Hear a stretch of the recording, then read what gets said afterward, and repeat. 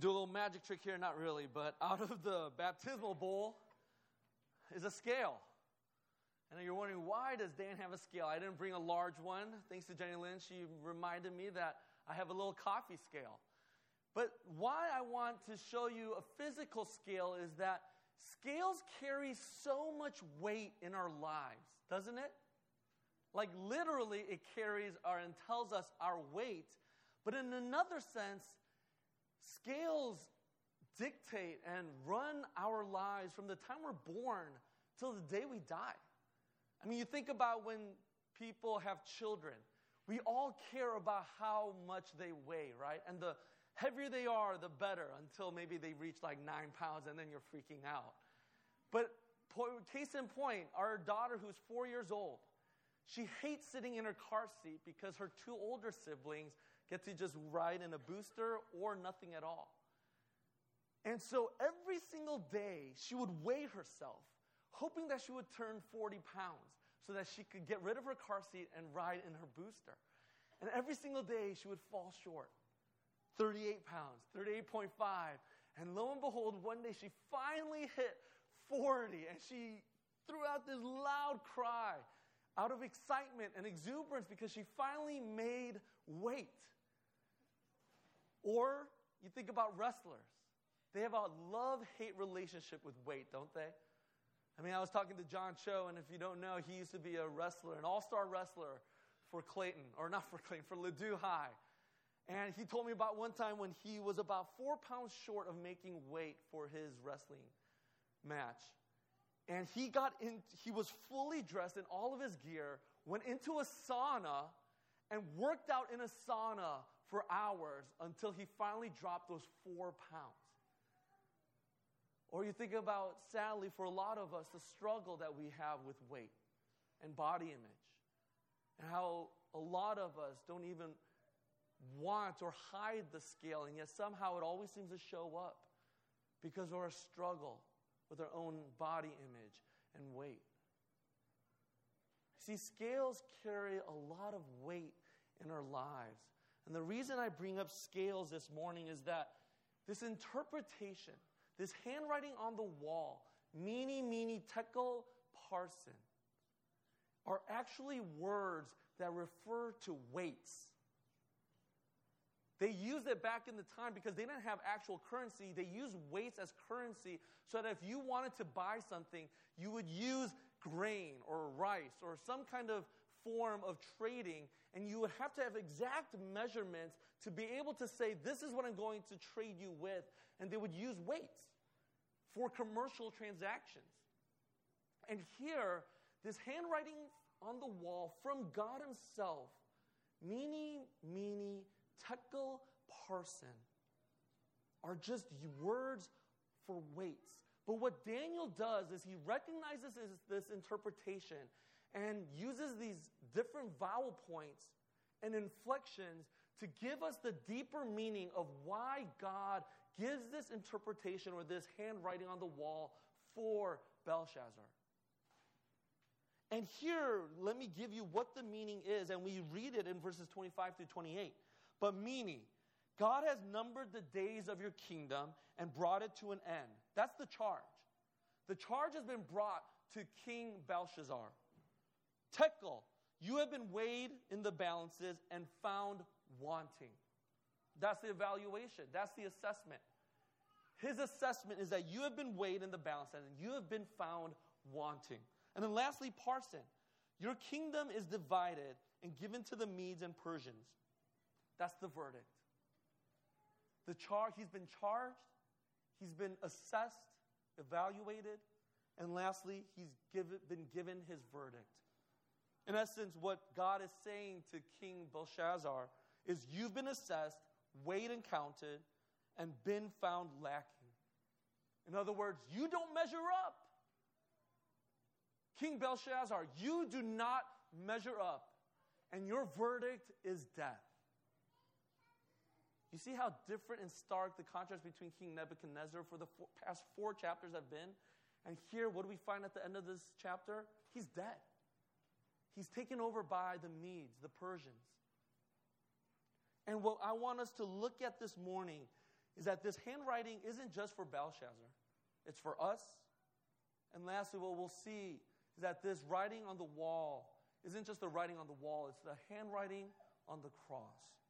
So first we have to look at the handwriting for Belshazzar. This is what Daniel is saying to King Belshazzar. God has been watching and he is acting. You don't pass muster. You've been rejected and your kingship is over. Why? Well, clearly in this narrative that we look at, this king throws this gigantic party that can only be described as decadent, overindulgent, lustful, drunkenness, gluttony, pleasure-seeking, excessiveness.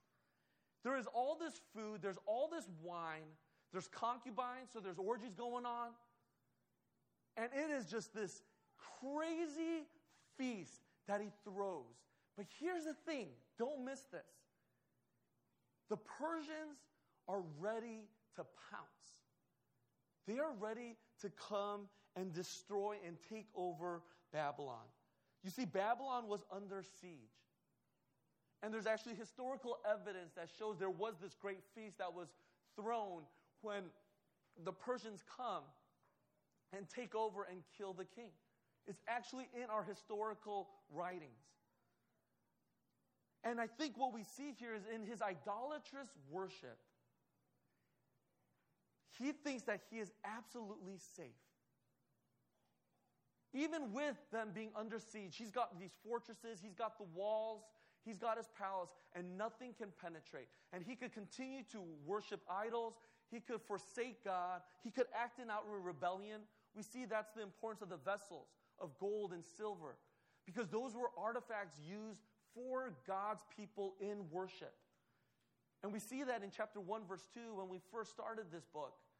But King Nebuchadnezzar takes over all of God's people's worship artifacts and vessels and cups, and he takes them and brings them into his own temple. But here, out of complete rebellion, Belshazzar takes out, because he's probably drunk, in full rebellion, he brings out God's worshipful acts of vessels and artifacts and uses them to drink. You know what that's like? That's like a basketball. A leather NBA real authentic basketball with Michael Jordan's signature on it, and a sibling taking it out of its case, dribbling it on asphalt, tearing up all the leather, and she doesn't even know who Steph Curry or LeBron James is. That's what's happening. It is an outcry. It is outright rebellion against God. And we see this in Belshazzar. His heart has been turned away. He's worshiping idols made of gold, silver, stone, iron, wood. And he takes out these cups in defiance against God. Complete defiance. And rebels against him. And Daniel makes note of that, because as soon as he takes it out and starts using these vessels that were for God's people and in worship, that's exactly right when the handwriting comes. The hand comes down and the writing begins. And it's God's crying out saying, you have been judged, you have been evaluated, and your verdict is death. He should have known better. And that's what the role of the queen is. We didn't go into that, or we did go into that in verse 10. But the queen knows better. She remembers God and his faithfulness to King Nebuchadnezzar. She remembers Daniel, this follower of Yahweh, the Lord, the King of the universe. But Belshazzar completely just forgets, renounces, acts out in rebellion against this God who he should have known about, who he does know about, but desires to worship himself, idols, and rebels against the Lord.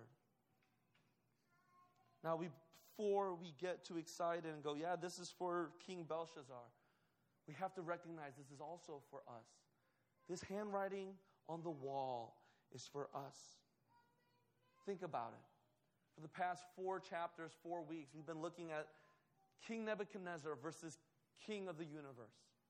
And I've been reflecting on how Many times we can come into Sunday mornings and we could worship and we say, we bend our knee and we confess and repent and we receive God's forgiveness and we say the things that we need to say. But then as soon as Monday through Saturday happens, we are also bowing our knees to other things, right? The idolatry of performance, power, approval, achievement, family, relationships, ideology, work, control, comfort. The list can go on and on. But we bow our knee not only to the Lord, but we also bow our knee to many other idols. And we also act out in rebellion against the Lord, don't we? I mean, today is Pentecost Sunday. That's why we changed the colors from white to red. But what is Pentecost about? It is that the Holy Spirit has come into our hearts. This Holy Spirit that teaches us, convicts us, reminds us of God's presence in our lives every single moment of every single day. He gives us comfort, hope, joy, the fruit of the Spirit. But yet, what do? We mistreat our spouses. We mistreat our children. We mistreat our friends, our coworkers, our neighbors. We lose self-control in anger. We covet. We're gluttonous.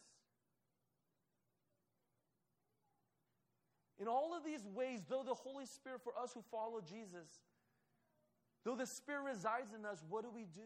We grieve the Holy Spirit. We grieve Him.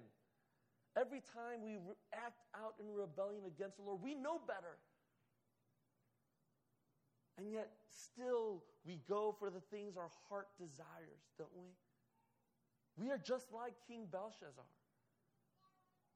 We worship other things. We act out in rebellion. And if you can't get a sense of that in your own lives, just look at your own children or look at your nephews and nieces or look at the children in our own church. But every time you see them act out in rebellion and they act crazy and disobey, and you go, what in the world is wrong with you? Just pause for a moment and go, that is exactly how we are with our Heavenly Father. The way we see how our children act and how kids act is how we are with the King of the universe. We worship ourselves. We think we are the ones that the planets circle around. We rebel in complete defiance. We throw hissy fits and tantrums because we don't get what we want. This is us, and the handwriting is for us. We have been judged. We have been evaluated.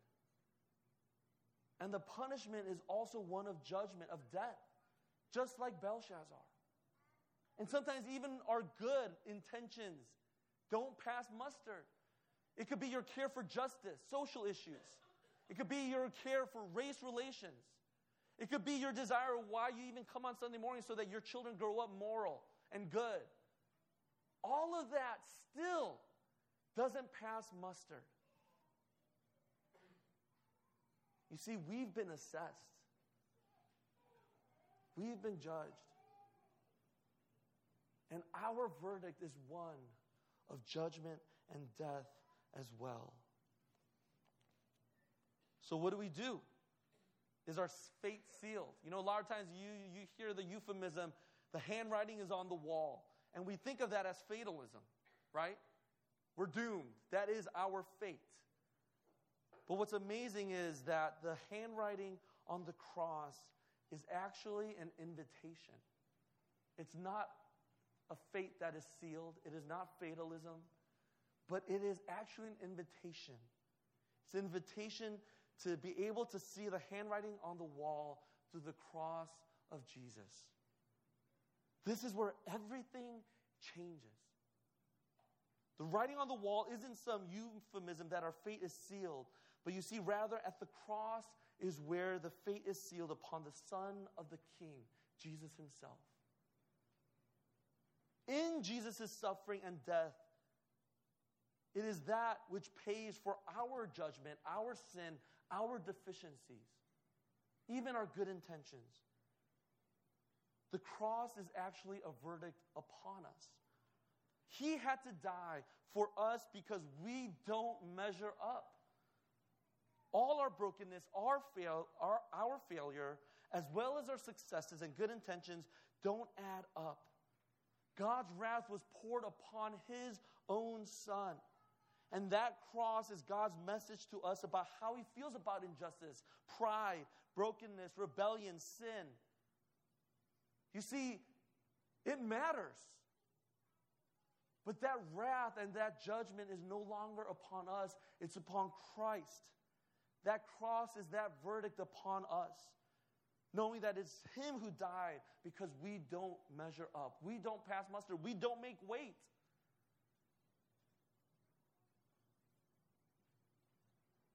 And that's the invitation for us. It doesn't have to end like Belshazzar.